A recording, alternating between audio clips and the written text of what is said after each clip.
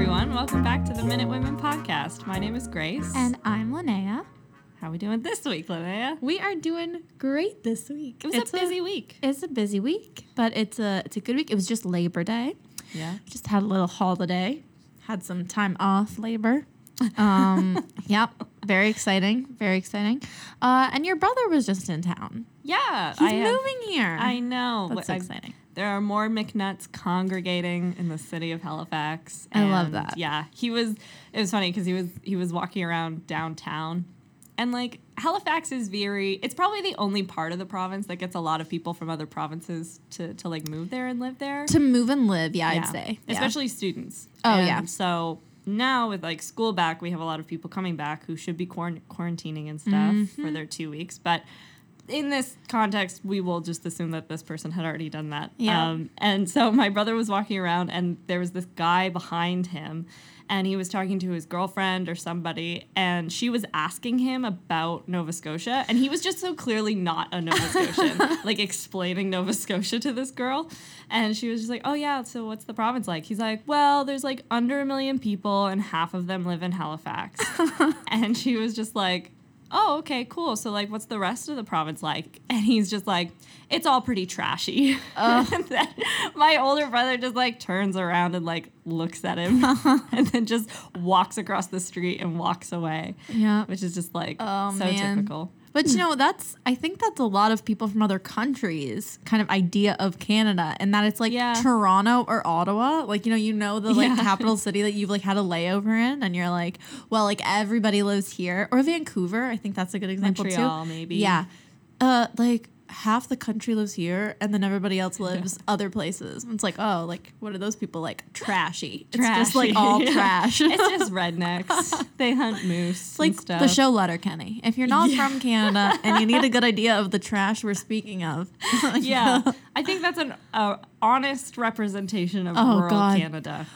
Obviously exaggerated, but very authentic. But very authentic. That's a great word. And it's just so typical Canadian. It's like, oh, it's such a good show. So funny. I'm looking forward to the episode where we get to talk about Jared Kiso, because he's in a Heritage Minute. And so we can talk about Letterkenny in that episode. He is a beautiful, beautiful man. I find him very, very attractive, but he is married, and so I will, keep it to myself. Yeah, but I mean, telling everyone on this we podcast. can still look.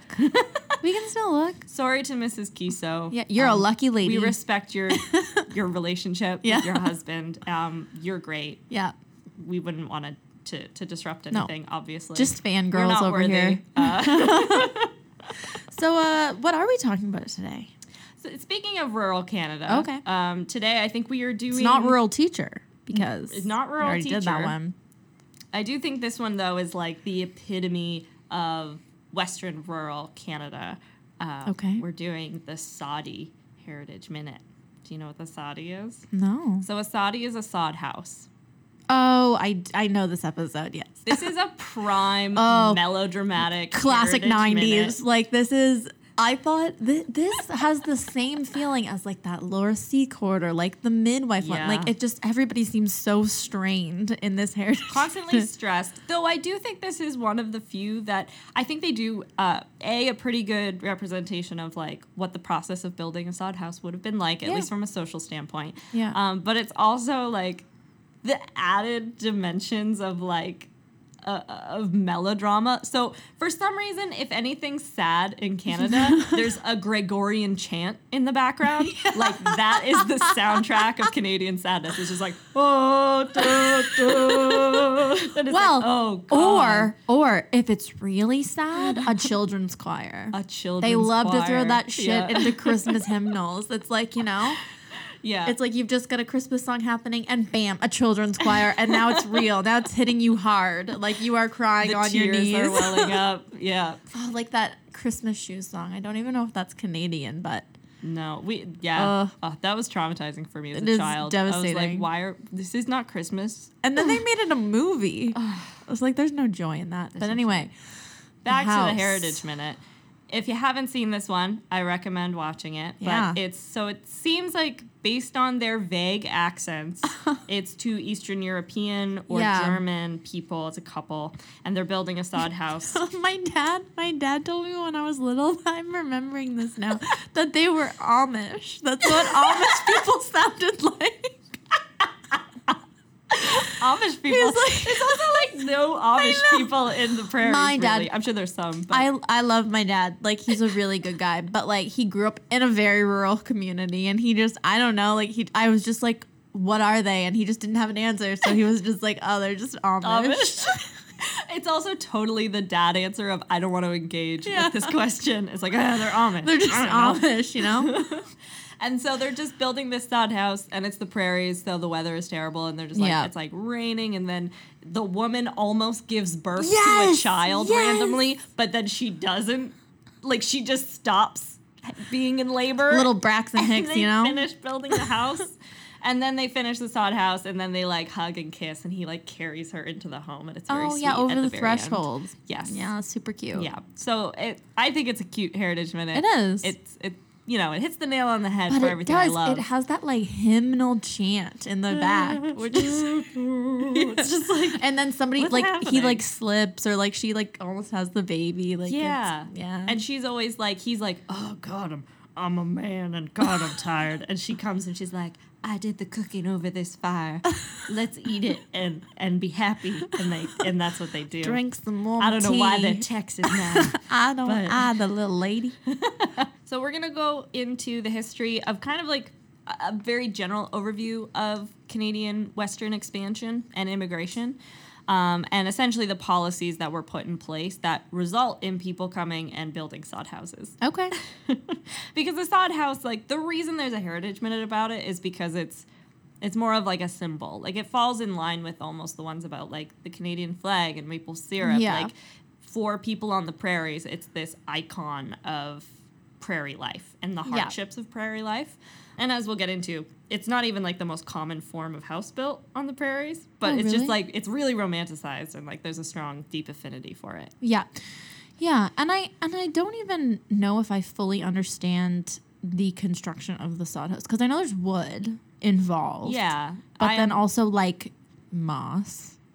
Yeah. Little sod. I have a little bit about how they're constructed. I'm excited. I'm ready. Let's this is now dive an right architecture podcast. Let's deep dive. Let's deep dive.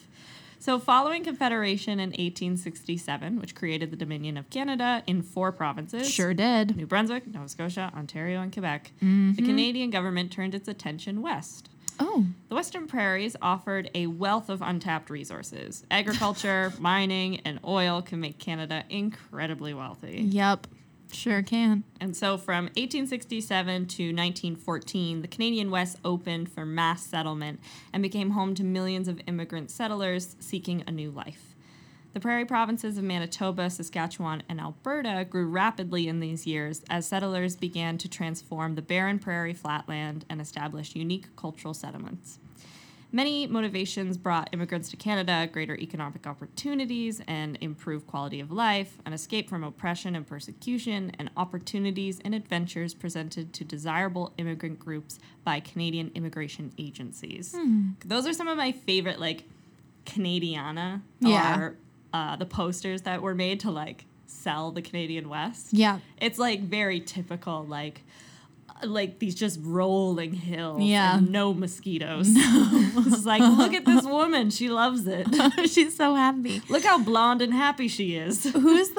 There's a comedian who just did a tour here, like right before COVID happened, like through Canada. Jim Gaffin? Gaffin, maybe? Or Gaffin? I know who you're talking about. He's got a hilarious bit about how he's like, so his whole thing is he did this tour in Canada, and so he talks about Canada from the perspective as like an American, but it's actually funny. He does a really good job of being actually funny about it and making Americans out to be pretty dumb, which is always, Canadians love that shit. Oh, yeah. And he says this whole bit about, he's like, you think when they were just drawing the map of Canada, they were getting really detailed, and then they just got tired. And then they're just like, square blocks at the end. Yeah. They just Very true. drew the Maritimes and were like, ooh, this is fancy. And then they got over and they're just like, oh, fuck it. My wrist hurts. Yeah. But then they got the wind back for the territories, and they were like, little islands everywhere. Yeah, he's funny. You should check it out. He's good. Yeah. But yeah, the prairies are quite large and flat. And barren. From the perspective of a maritimer. Yeah, from the perspective of a maritimer. Yeah. To me, they feel like very agoraphobic. Like, I Yeah. don't know what I'd do if I couldn't find water.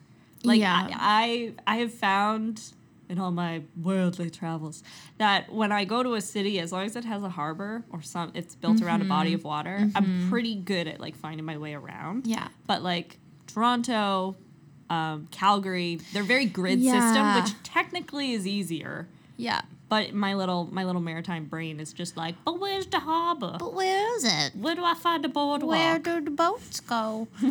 And like BC and even Alberta, I mean, they have, like in Alberta, there's like mountains and lakes Yeah. and that type of stuff. But man, those middle prairie provinces, I get like nervous. weird about them. But I've heard people from the prairies say, like, they look at the ocean and they're like, that's agoraphobic. Like, where do you go? Yeah. Like, or I guess it's claustrophobic. Like, you've run out of land. Where do you go? And Yeah. it's like, no, it's fine. It's as long as great. you know where the water Yeah. is, you know where you are. Yeah, duh.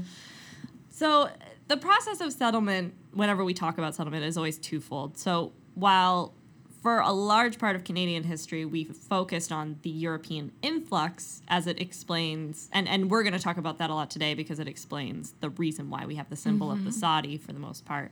The other part of this story is the active displacement of Indigenous peoples who inhabit the prairies. So when they say these big barren spaces of land, it's like, no, there are people there. Well, yeah. Welcome to history. Welcome to history.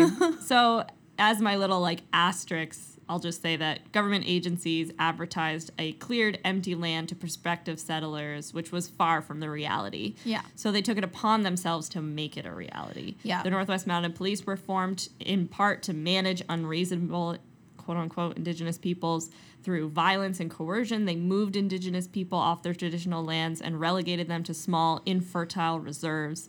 Life on reserves was full of suffering and oppression. Wait. Police brutality exists in Canada? It's almost like that's what the police were created to do. Oh my God. It's so weird. The government purposefully neglected communities and tried to crush their traditional ways of life through the implementation of residential schools and agricultural programs. So any story of Canadian immigration is also simultaneously a story of cultural genocide, and it's important to remember this undercurrent as we discuss the arrival of Europeans and their settlement of the prairies. Yep. So, and of course, like, people get offended when you bring that up because they're like, my grandparents were like Irish immigrants who came to this country with $2 in their pocket, and you're telling me that they're oppression, like they're part of the system of oppression. And it's Yes. like, they are, but that's not a comment on them. Like, No. they don't deserve to be poor. And they didn't, they don't deserve to be poor. And I'm not saying that, your grandparents weren't totally innocent in coming to the prairies. Like, I mean, people knew at that time that there were, Indigenous and Aboriginal people in these places. But again, we talk about it, history's over and history has happened, and we have a new lens and a new approach to things, and it's just what happened. Like, it's just how it was. And in a lot of cases, when you talk about those people, it's like, if anything, those people are probably the most sympathetic to what's happening because they were forced out of their country by a similar machine that is forcing these Indigenous people off their land. Exactly. And so I think it shouldn't be looked at as a point of like conflict. It should be looked at as a point of like, oh, look, we have so much in common with these people. Like, we can share a story. Exactly. And I think that's ultimately what can connect people. We're not hating on your grandma. Calm down. We're not hating on your grandma. Chill out. That's going to be a t-shirt. We're not hating on your grandma. So the immigration boom leading up to 1914 was one of the most important periods of Canadians' population growth. Significant changes occurred in Canada after 1867 that made the prairie migration boom possible. The construction of a transcontinental railroad made transportation and travel accessible. The Dominion Lands Act of 1872 created free and fertile homesteads for settlers. The establishment of the Northwest Mounted Police in 1876 guaranteed the safety of prairie residences, and the creation of the Department of the Interior in 1876 attached hardworking immigrants to the region. So you have all of these things being created purely to attract permanent settlers. Yep. While the period after 1867 saw a rise in international immigration, the movement did not fully take off until 1896. After a tough economic recession from 1873 to 1896, Canada thirsted for settlers. We thirsty for settlers. With the help of Sir Clifford Sifton, Minister of the Interior from 1896 to 1905, immigrants began to find their way to the Canary Prairies. The Canary Islands. Have you ever heard of the Canary Prairies? I meant the Canadian prairies. I thought you were going to say like the Canary Islands. I was like, well, I'm Canary so Islands. confused as to where this story's going. How are we getting back to Canada? Canada is a sweeping nation. Sometimes other nations, too. This is a Canadian history podcast and also a Canary Islands history podcast. Whoa. Plot twist. Sifton is known for promoting the immigration of non-traditional immigrants to Canada. So what they mean by that... what does that mean? Is like not British. So they're like non-traditional. They're like, we're going to get spicy. We're going to invite the Ukrainians. I was just going to say, so other people from Europe?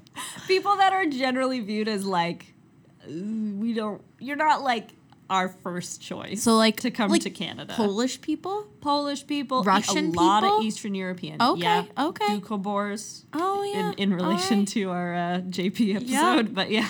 Yeah, okay. So Sifton strongly believed that sturdy European immigrants were the best settlers for the challenging prairies because they had a familiarity with agriculture or like rural lifestyles and the cold. Harsh climates. If you're coming from Eastern Europe. You come from Russia and you're like, this is nothing. And all that. There's no one to take oh my me to gosh, and they'd Gulag. be able to make so much vodka. Like I was like, what is this whiskey? Sorry to the country of Russia. Oh, it's good. I'm working on my accents. That's cool. This is going to be an accents podcast. I can feel it. I can feel it. I don't know what types of accents, but we're going to bring them out. So Sifton is best known for his statement that a stalwart peasant in a sheepskin coat, born on the soil, whose forefathers have been farmers for 10 generations, with a stout wife and half a dozen kids, is a good quality. That's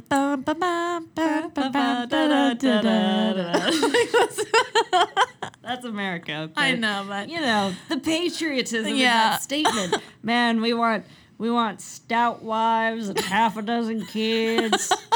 Those are the kind of people cut out to work on the prairies.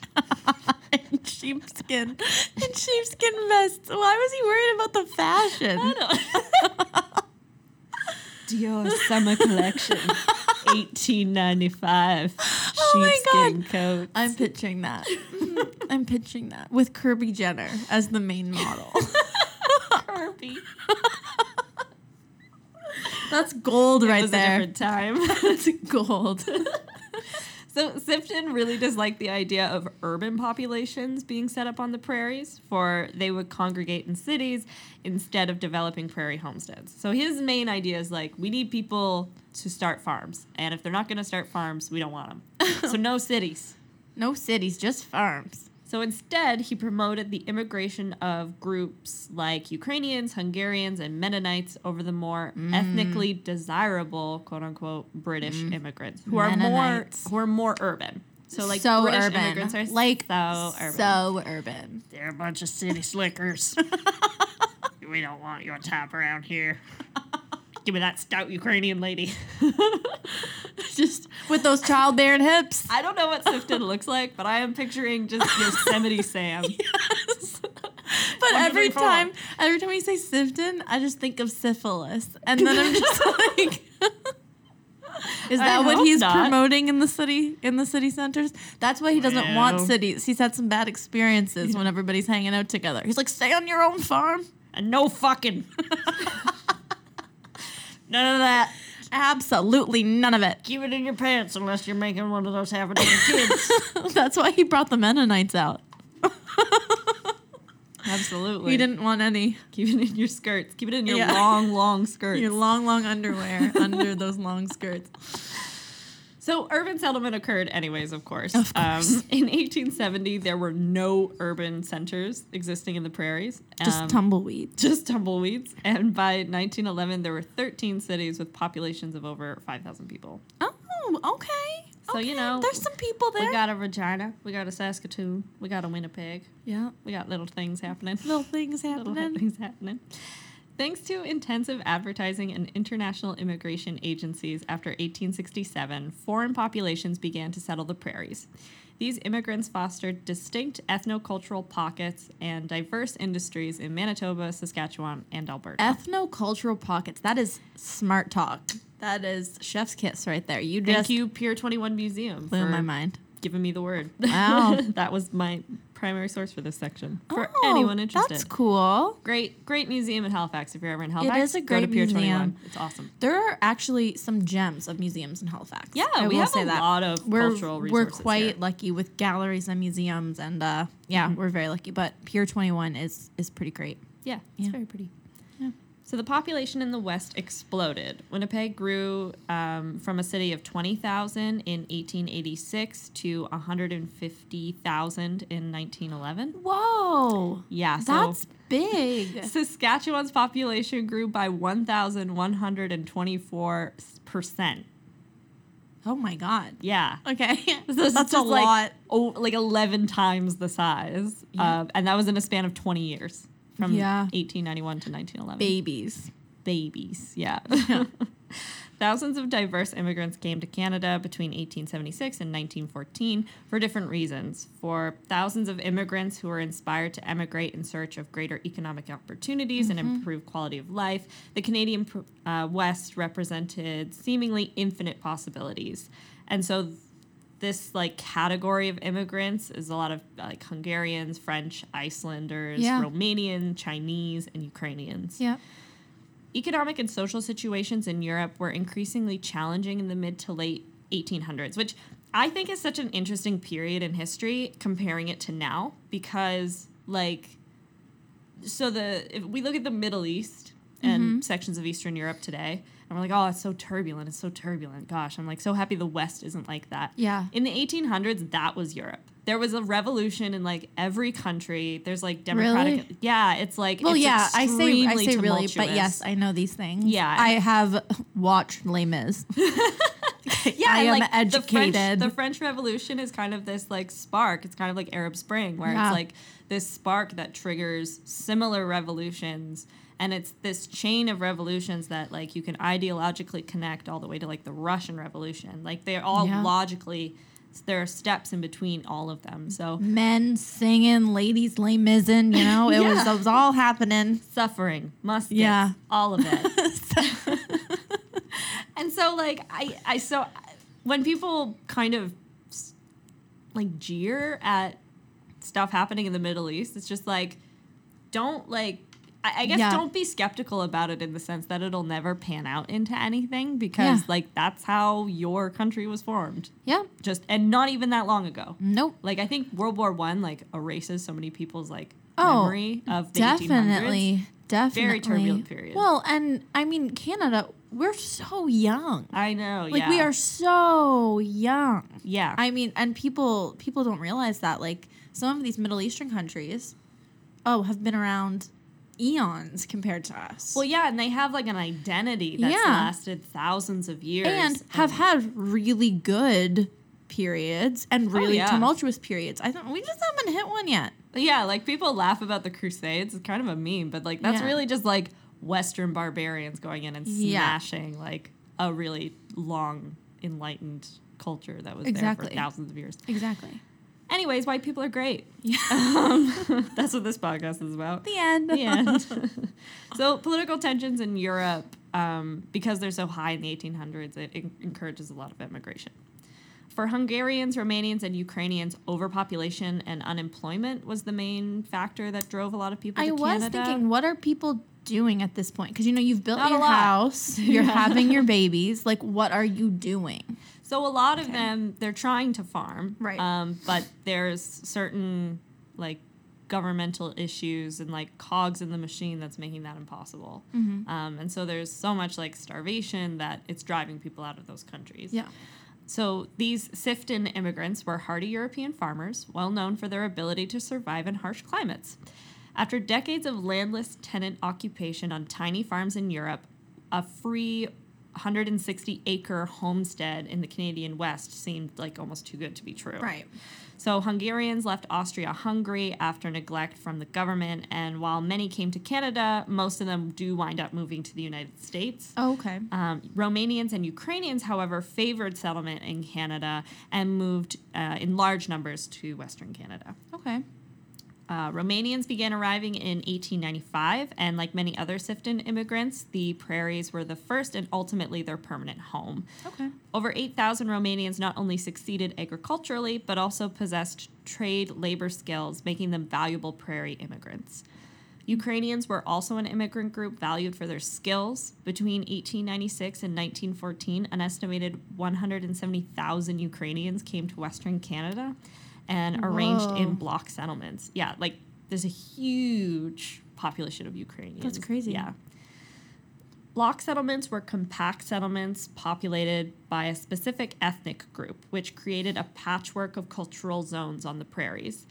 Though agricultural backwardness had hindered Ukrainian communities in Europe, it actually helped Ukrainian-Canadian populations succeed on the prairies, where there was a lack of agricultural development, which required pioneer farmers to like know these old techniques. So like essentially they were back in Europe, and like other farmers in wealthier countries can outproduce them because they have more technology. Yeah. But on the prairies, they just have this like wealth of knowledge of like what do you do when you have nothing. Everyone's on that playing field. Yeah, like, exactly. Oh, that's cool. So they actually really thrive in this situation.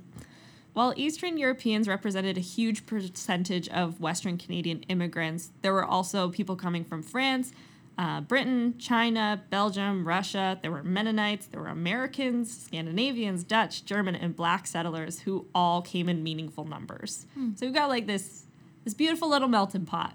People coming to the prairies. No, a mosaic. A mosaic, We're in Canada. Me. America's a melting pot. We're a mosaic. They just all turn muddy. We're a salad. I like that.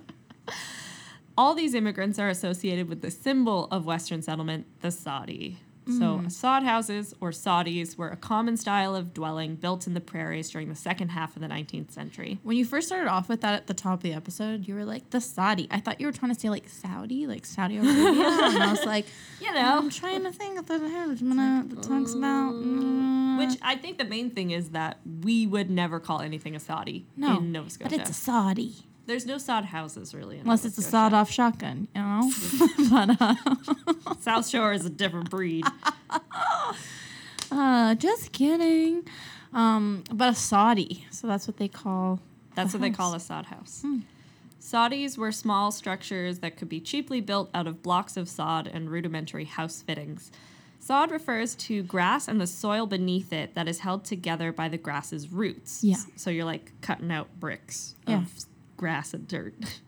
Despite log cabins and shacks actually being more commonly used on the prairies during Western settlement, sod houses have epitomized a romantic vision of hardship and survival during this period on the prairies. We love to romanticize things here in Canada. We love to be like, life here's hard. Wanna see how hard?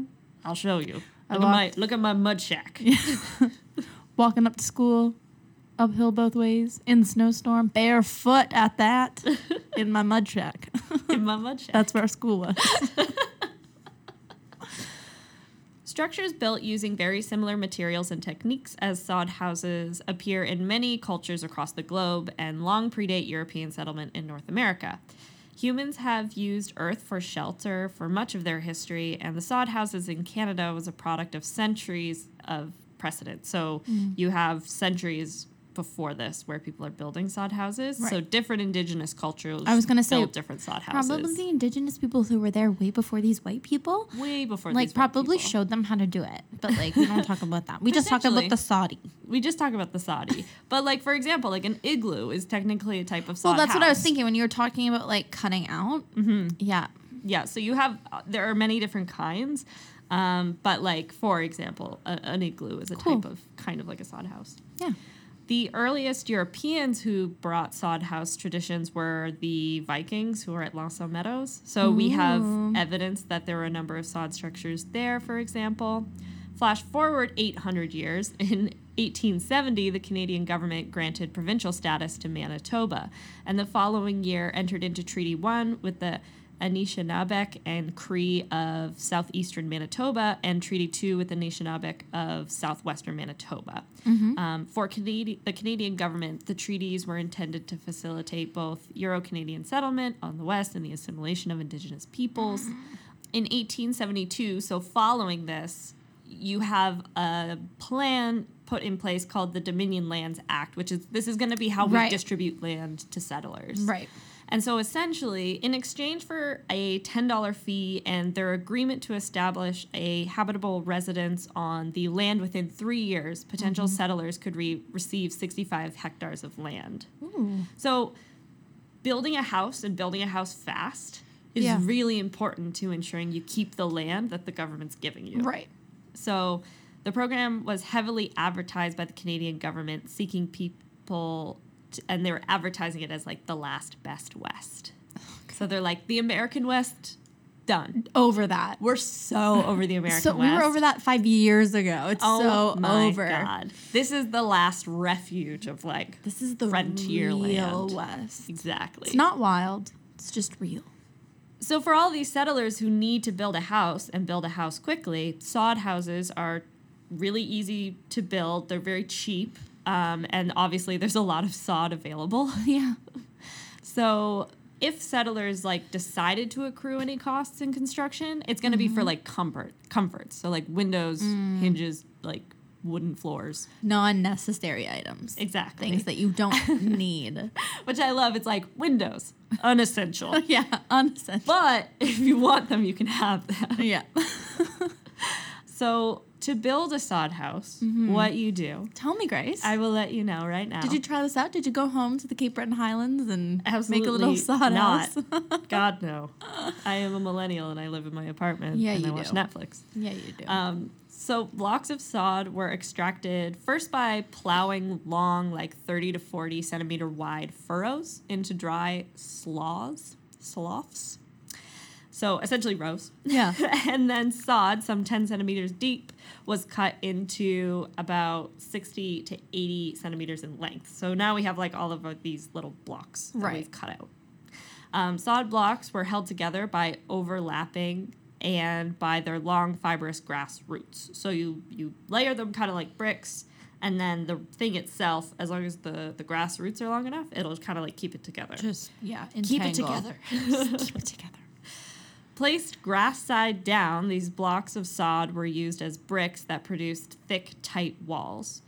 For the roof, boards or light poplar poles were usually used to cover and then covered with sod, but sometimes they might be covered with hay or with straw thatch. Techniques varied depending on materials available or local peculiarities. So I'm assuming like if you come from a place where you thatch the roof, you're going to thatch the roof. Right. But if you don't come from a place where you thatch the roof, you're not going to thatch the roof. Yeah.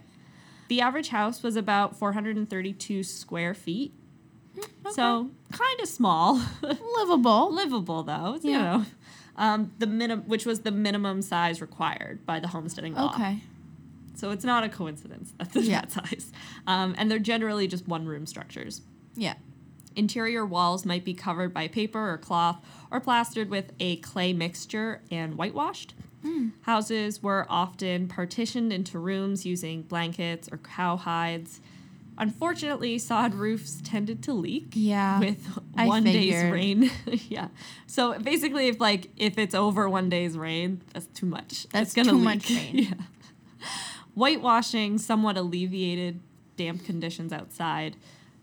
Despite their basic form, sod houses were cool in the summer and warm in the winter. Yeah. And that's the biggest draw of them, is that like sod is a really great insulator. Yeah. So especially in the prairies where you probably have the most extreme temperature range in the country. Right. And not a lot of rain. So I'm not seeing like a huge, like, I mean, I feel like that would be an inconvenience with the roof, but I mean, like, it's less rain than if you're like out east. Yeah. I don't know how much it rains in the prairies, to be honest. Well, I mean, I just always picture forest fires.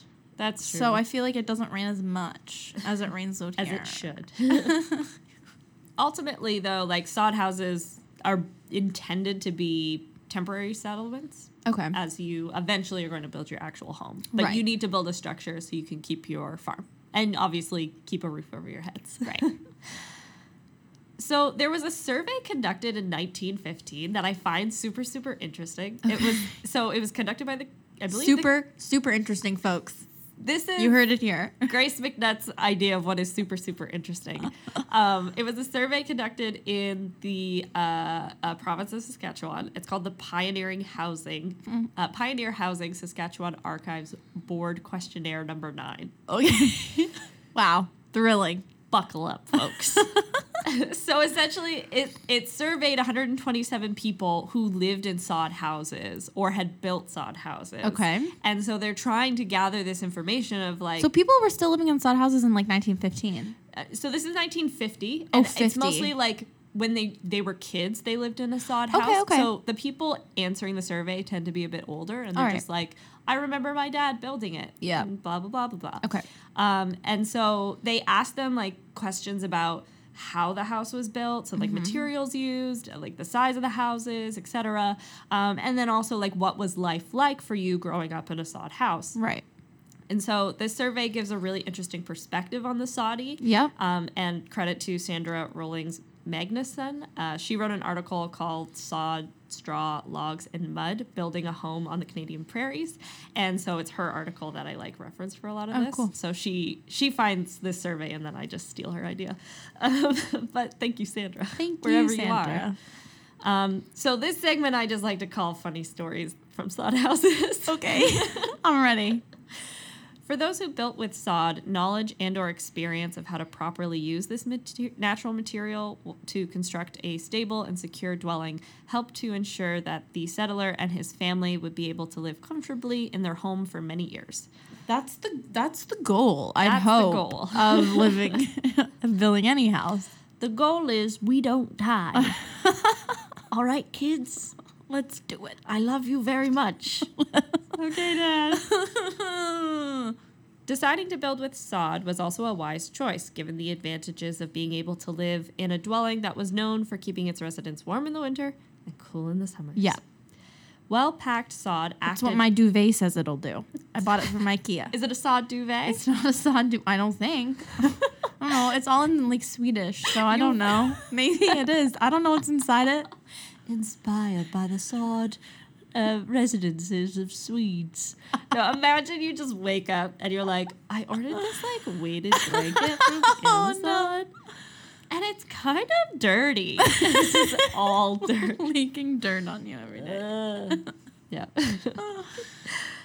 The well-packed sod acted as an excellent insulating unit and reduced the effect of extreme outdoor temperatures of the prairies. I bet it smelled great too. Ugh. Well, dirt, must. I kind of like the smell of dirt. I don't. Not to be weird. But you wouldn't. You'd get over it.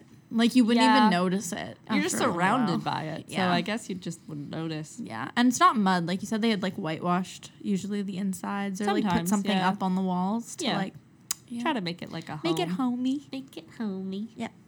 Just like the next like HGTV show in Canada is like sod house renovations. It's like, I really want to make the inside walls red. No. You whitewash. That's it. You only get white. So everyone looks the same. This feature was an important one to many settlers as it directly related to their survival and comfort. And in fact, many individuals sought to build sod houses when they first arrived on the Canadian Western prairies rather than deciding to build traditional log homes. So they're like, I have the choice and I'm going to build a sod house. I'm not going to build a log house. Bitch. In order to build a Soddie, the settler and his family needed to mark out a flat piece of land where they wished to build their house and then search for at least 1 acre of wire tough and woody sloth grass and buffalo grass.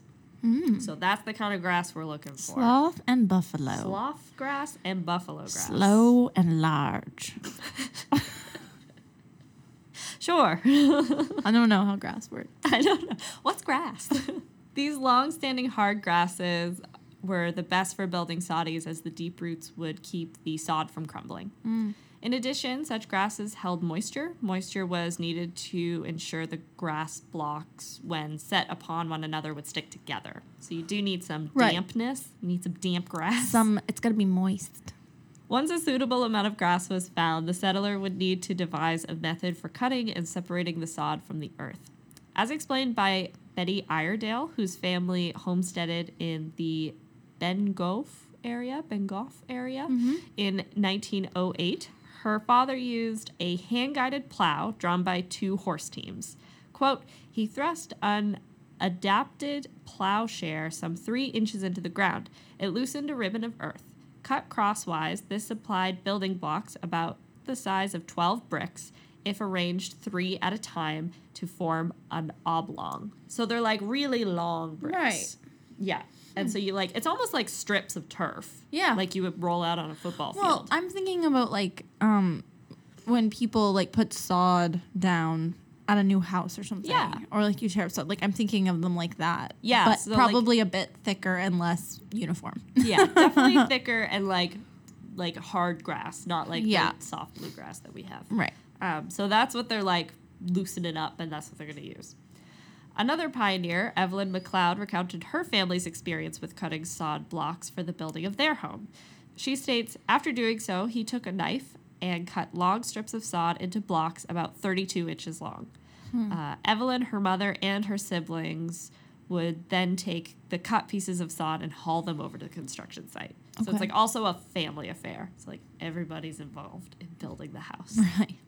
Once the bricks were collected, they could be assembled, grass side down, and using timber as a frame, and then they would leave spaces for windows. Oh, okay. So it's a pretty but they don't need windows. They don't need windows. I think it's more like if you wanted to put glass in your windows. Oh, okay. I think most people just put like some kind of space there, like a hole. But if you wanted to put glass, obviously that's going to be an extra expense. As for roofs, settlers made soddies with log, timber, thatch roofs, all kind of roofs. Right. Any kind of roof you can imagine. We're going to put that on a sod. Any kind of roof you can imagine. Any kind of roof you can imagine. Inside the home, the ceiling was improved to make living conditions within the home habitable, particularly during the rainy season. So there must be a wet season. But I also love it's like it was improved to make it habitable. Yeah. It's not even like more comfortable. It's just livable. Just not terrible. Just not making you want to just end it all today. Something. Given that the greatest disadvantage to a sod roof is the fact that it's not waterproof, efforts were made by some settlers to make certain that they would live in a dry environment during rainstorms. So they would usually line the ceiling with canvas, oilcloth, or wallpaper to catch the water that made its way through the sod roof as a common like solution. A tent, and then they'd like probably dump that. Like it would collect like that. Like it would collect, and then they would get rid of it. Yeah, exactly. So it's not like... They can't make the roof waterproof, so they'll just, like, catch all the water in, like, canvas and then, like, dump that in a particular way. That's what I need for my car. I have a leaky car. You do have a leaky car. Poor little car. So, however, sometimes, often even, these efforts tended to fail. So, for example, Harriet Parkinson's recounted how her mother tried to protect her family from rain by wallpapering the ceiling. The rainwater seeped through the sod and then created a bulge in the wallpaper. So that's it, like collecting. And Harriet, being a curious child, came along and poked the bulge with a fork, and a huge bulge of water poured into the home. With a fork. Just like, chink. You can just imagine as a kid, like, I wonder what that is. And her parents are like, we have raised an idiot. And it's like, oh my God, Harriet. No, Harriet, no. Delia Crawford also had like a similar story. She explained that her family had to deal with 52 straight days of rain. Oh, okay. Which is just awful. That sounds so depressing. And during this time, they were just confined to the Soddie. 52 dates. That's the next movie. 52 dates of rain. Yeah. Oh, that sounds awful. Ugh.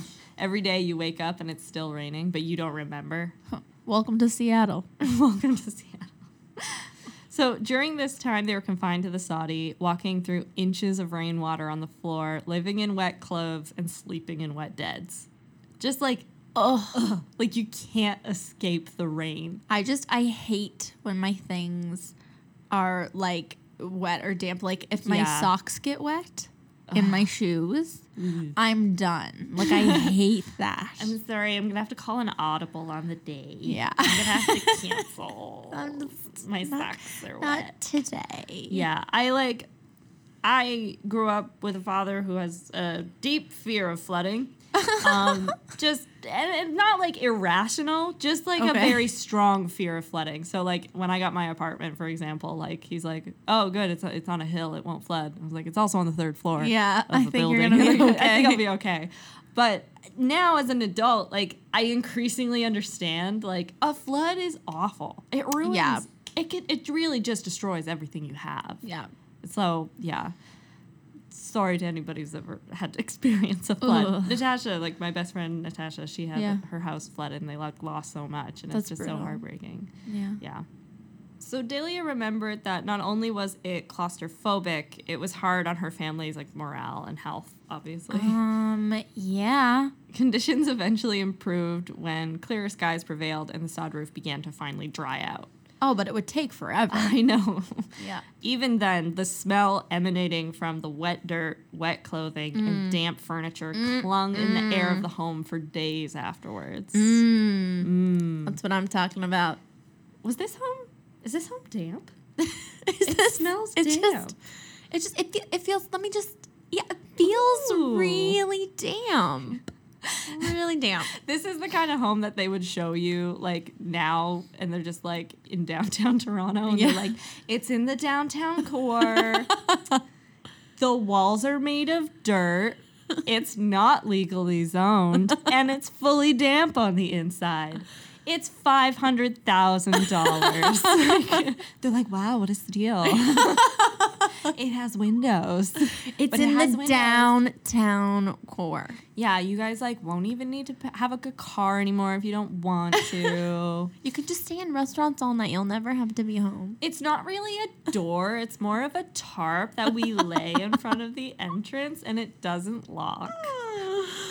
But we haven't had problems for about 2 weeks.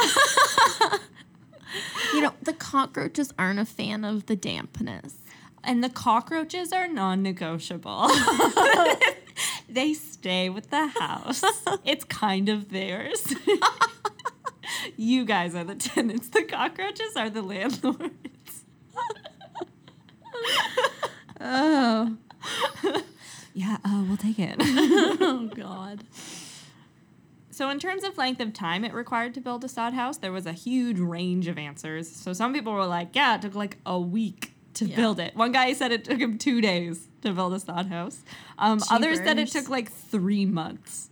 Yeah. So I'm guessing that's just based on either the time of year that you show up or like your experience building sod houses. I mean, as a novice sod house builder, I would say that it would depend on weather conditions, size of house, you know, temperature of the sod how at the I'm time. feeling that day. Yeah. The position of Mercury in my natal chart.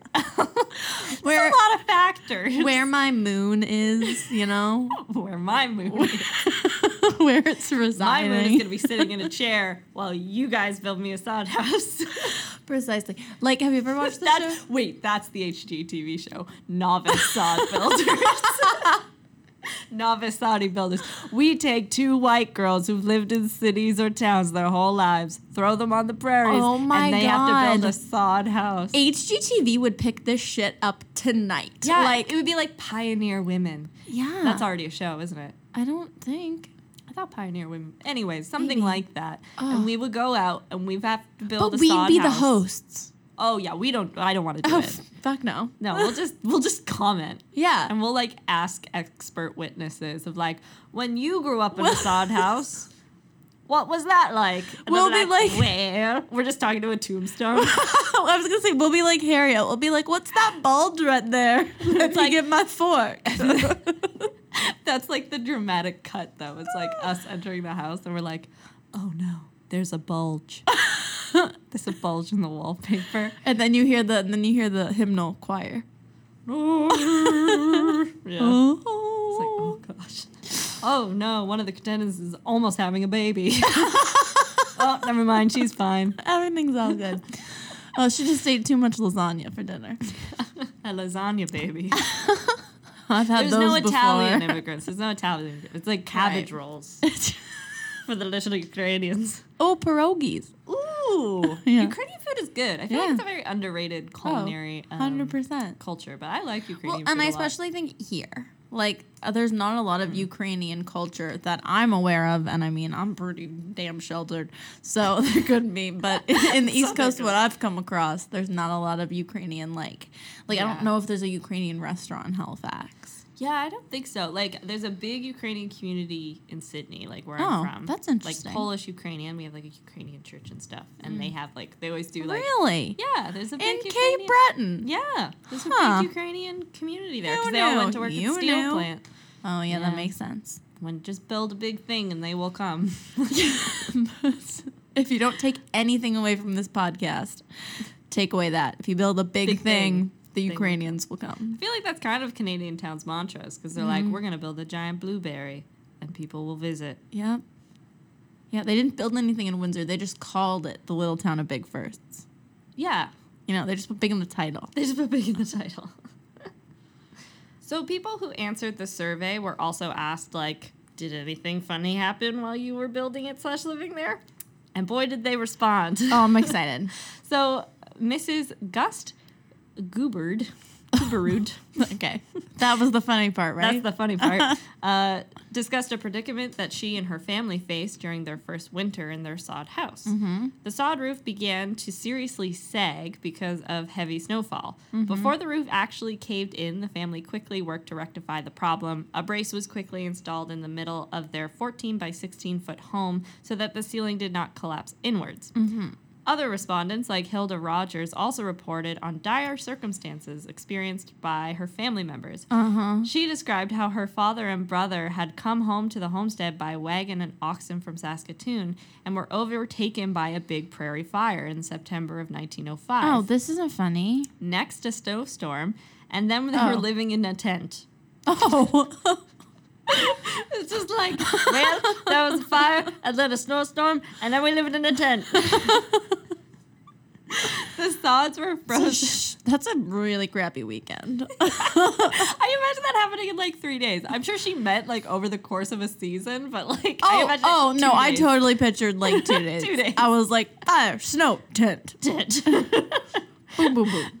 So the sods were frozen when they plowed them for the shack, and therefore they did not fit as they should have. So like they didn't build it at the right time of year, which that's what happens when you're a novice sod house builder. Like we would be. Rather than focusing on winter-related difficulties, another respondent, Mrs. Day, commented on the hazard of prairie fires. As she stated, a great prairie fire went through burning the prairies for miles and miles, burning one of our oxen while we were building the house. Oh, no. So these aren't really funny. It's just like anything interesting. And they're like, well, it was terrible. And then we lived in a tent. This is one of my favorite stories. So okay, Thomas Perry recounted another kind of problem that his family encountered when their wooden door had not yet been constructed. So they've just got a tarp over the door. Just doorless. As he wrote, who came inside? I had not got the door in the front and just used a carpet to cover the opening when one night I arose from sleep by the dog barking and mother and sister calling out to me that a skunk was in the house. Oh, Mother of Mary. The smell was terrible. It would just cling to the grass and everything. No one knew where the matches of the lamp was, so I had to just get up and take a chance. I finally got a light, and I saw the skunk near the door. I got my .22 rifle and shot him. Oh, man. We had to plaster the floors and walls with cement to get rid of the smell. So it's not even a sod house anymore. It's just like, yeah, we've just, what are those called? They're, So this is funny, though. So they have the resources to have a cement house, but they're choosing a sod house? I guess so. I guess because it insulates. Oh, because it insulates so well. And also you can scrub off the smell of skunk. Yeah. David McGinnis stated that in the winter, a snowdrift on the side of the Soddie was over 12 feet high. Oh, shoot. Their oxen, which had become snowblind, walked up the snow to the roof of the Soddie and then proceeded to walk across and fell through the roof of the house. No. David did not elaborate on how they solved the problem of getting... No, I'm imagining this oxen going to be like, oh, sorry, guys. I don't know how I got here. And then he just trots out. Oh, so goodbye. So he did not elaborate on how they both got the animal out and then how they fixed the huge hole in the middle of winter. In the snow, yeah. Wellwood Rattray, which, that's a name. Rattray. Wellwood Rattray. Also related a similar problem of a bovine falling through the roof. Oh, so no. apparently this is happening all the time. Well, it's just like a hill, and it would smell like a hill, like to an animal. Yeah. Like, it's just a hill. It's just another mountain to get over. Oof. So he wrote, the sod house we had was dug out, poles stood on end, and dirt banked up against the poles. So that's like the frame. The cow managed to climb up the bank up to the roof, and she dropped through the roof into one of the bedrooms, and we let her out by the door. Yeah. So like, it's like happening all the time of like animals climbing up sod roofs. But imagine, falling through the house. okay, so I thought cows were like big. But I didn't know until I went to the Dalhousie Agricultural Campus last year with a group of kids for a program I was working on. And so these were like high school, junior high kids. And we went to the agricultural campus and we were looking at the dairy cows. They're freaking huge. Oh, okay. Like, they are I thought you were going to say, like, I thought they were big, and then I found out how they're not big. I thought they were big, but I found out that they are like, when like a ton. Well, when someone calls a girl a cow, like, that's really awful. like I knew it was like awful, but like that's not cool because Insult of the cows century. are huge. Like, they're, oh my God. So I'm just picturing like this cow. They're also like not very mobile. Like, no, they don't run really. no, Just like, it takes, like, how do you not notice that it's going up the roof? Like, it's going to take a while for it to get up there, I imagine. I told you, they're doing all kinds of grass in the prairies. So some respondents highlighted the problem they encountered during the building process. They indicated that building the Soddie was difficult and they were inexperienced and it often rained, so they had bad weather during their building times. Right. Okay, so I was totally wrong. Apparently it rains all the time in the prairies. I guess there's a wet season. I don't know exactly when it is, but there's a wet season of some kind. Right. Others, such as Margaret McGinnis, commented on the multitude of mosquitoes that were constantly biting her family while they tried to build. So that's what I know the prairies for. Yeah. Like, the prairies to me are like the coldest of the cold in the winter, and then during the summer, it's just a cloud of mosquitoes. Yeah.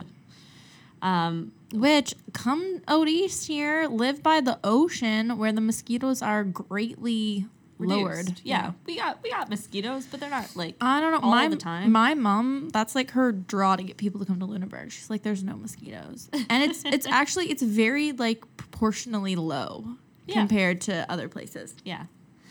So others reported that it was difficult to control the oxen and cows, that they would often wander off if they were not attended to. So you've also got all this livestock, which is your primary investment. Right. So it's important that you keep an eye on them, but also you have to build a house. Yeah.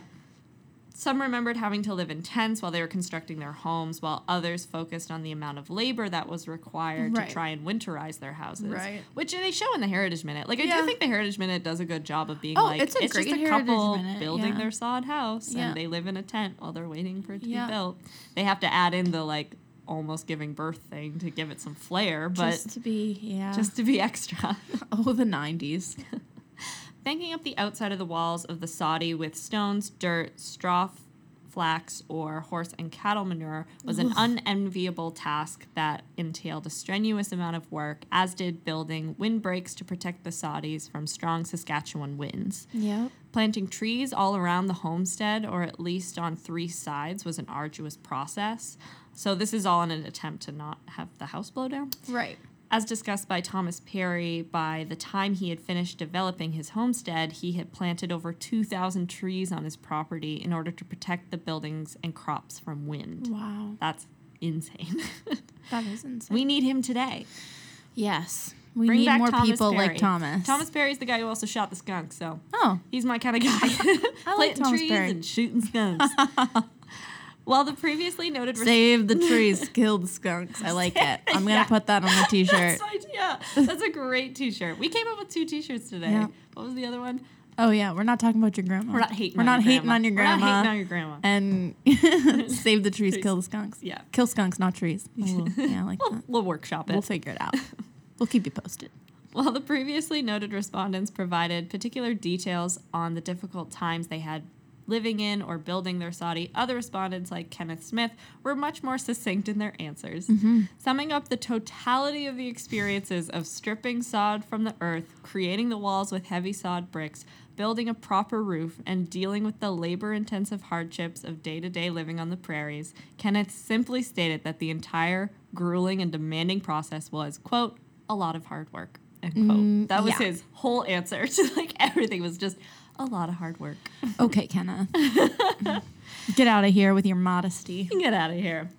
It's all that hard work that has made the Soddie such an icon of the prairies. Mm-hmm. Today, the Addison Sod House in Kindersley, Saskatchewan, built between 1909 and 1911. It still exists? It's a National Historic Site, and so you can still visit it. Oh. It's like one of the few standing sod houses. I don't know if I want to. From everything I've heard, I'm not sure the horrors that happen there. So there's like a few like things that make it different that has helped it survive to the present. Okay. So like they added like thicker walls, and there's certain like methodologies they use to build it that has made it so sustainable. But if you want to visit a sod house, you still can. Cool. Yeah. Well, you're also going to be able to visit the sod house that Grace and I are going to build on the Cape Breton Highlands. The Cape Breton Highlands, or on our TV show coming to you this winter. Yeah. Novice Soddies. Yeah. Yeah. We're gonna have to workshop the name too a little bit, but yeah. Yeah. Anyways, that's the sod house. Very cool. An icon that I think is very regionally Canadian. And like, also, I would never associate it with it, but it's our girl that we curl with, Ashley. She was like, "When are you gonna do sod houses?" And I was like, "Okay, girl from Winnipeg." But now I've done it, and I'm like, "Oh, that's cool." Yeah, and it is a great heritage minute. Like it's a captivating one. It's interesting. I remember it. Mm-hmm. It had a good amount of drama, and it was interesting. It was cool. Yeah. Yeah. Cool. Okay. I liked that. Thank you. That was a good one. Thank you. Yay, Grace. That was fun. I was a little worried that it would be boring. Because, whenever it's just like a thing, you kind of got to get like spicy with it. How could talking about sod be dry? It's so moist. And we'll leave it on that. Thank you so much for listening to this episode of the podcast, everyone. We really, really appreciate it. If you aren't already, which you should be, please go follow us on our social media channels. We're on Instagram at Minute Women Podcast and on Facebook as the same name. And then we're also on Twitter at the Minute Women. Then we also have a great website. It's full of fun pictures of Grace and I and every episode and write-ups about us and the episodes. And those are over on www.minutewomenpodcast.ca. So check those out, please. And don't forget to subscribe to our podcast, download the episodes, rate and review the podcast. Right now. Like, do it. If you are on Apple Podcasts, you're basically the only platform that really allows you to write, like, reviews and stuff. We'll write you a review on what kind of person you are if you write us a review for our podcast. That's how valuable it is. Yeah. If you, like, write up a review, take a little screenshot of it when you write it, and then like send it DM us. We'll like send you like big like hugs and kisses. Big hugs and kisses. So yeah, much. If you're not a touchy-feely person, we'll send you a big thumbs up. Yeah, a huge thumbs up. Huge. We don't want to make it like too much, but like we're Maritimers. We just like want to be your family. We like to hug. And just a reminder that we put out episodes every single Wednesday, Minute Women Wednesday. So make sure that if you listen to the podcast, share it on your Instagram, share it on your Facebook or your Twitter. tag us, and then like word of mouth is the best recommendation. So tell all of your friends, and they can join us in our cool little Minute Women gang. That's going to have really cool merchandise really soon, we promise. We promise. And we're also going to have guests on the podcast really soon. It's all in the works. Yeah. So, yeah. Things are happening over here at Minute Women Podcast through B&B Media. So, yeah. Yeah. Thanks so much, guys. Thanks. Bye. Bye.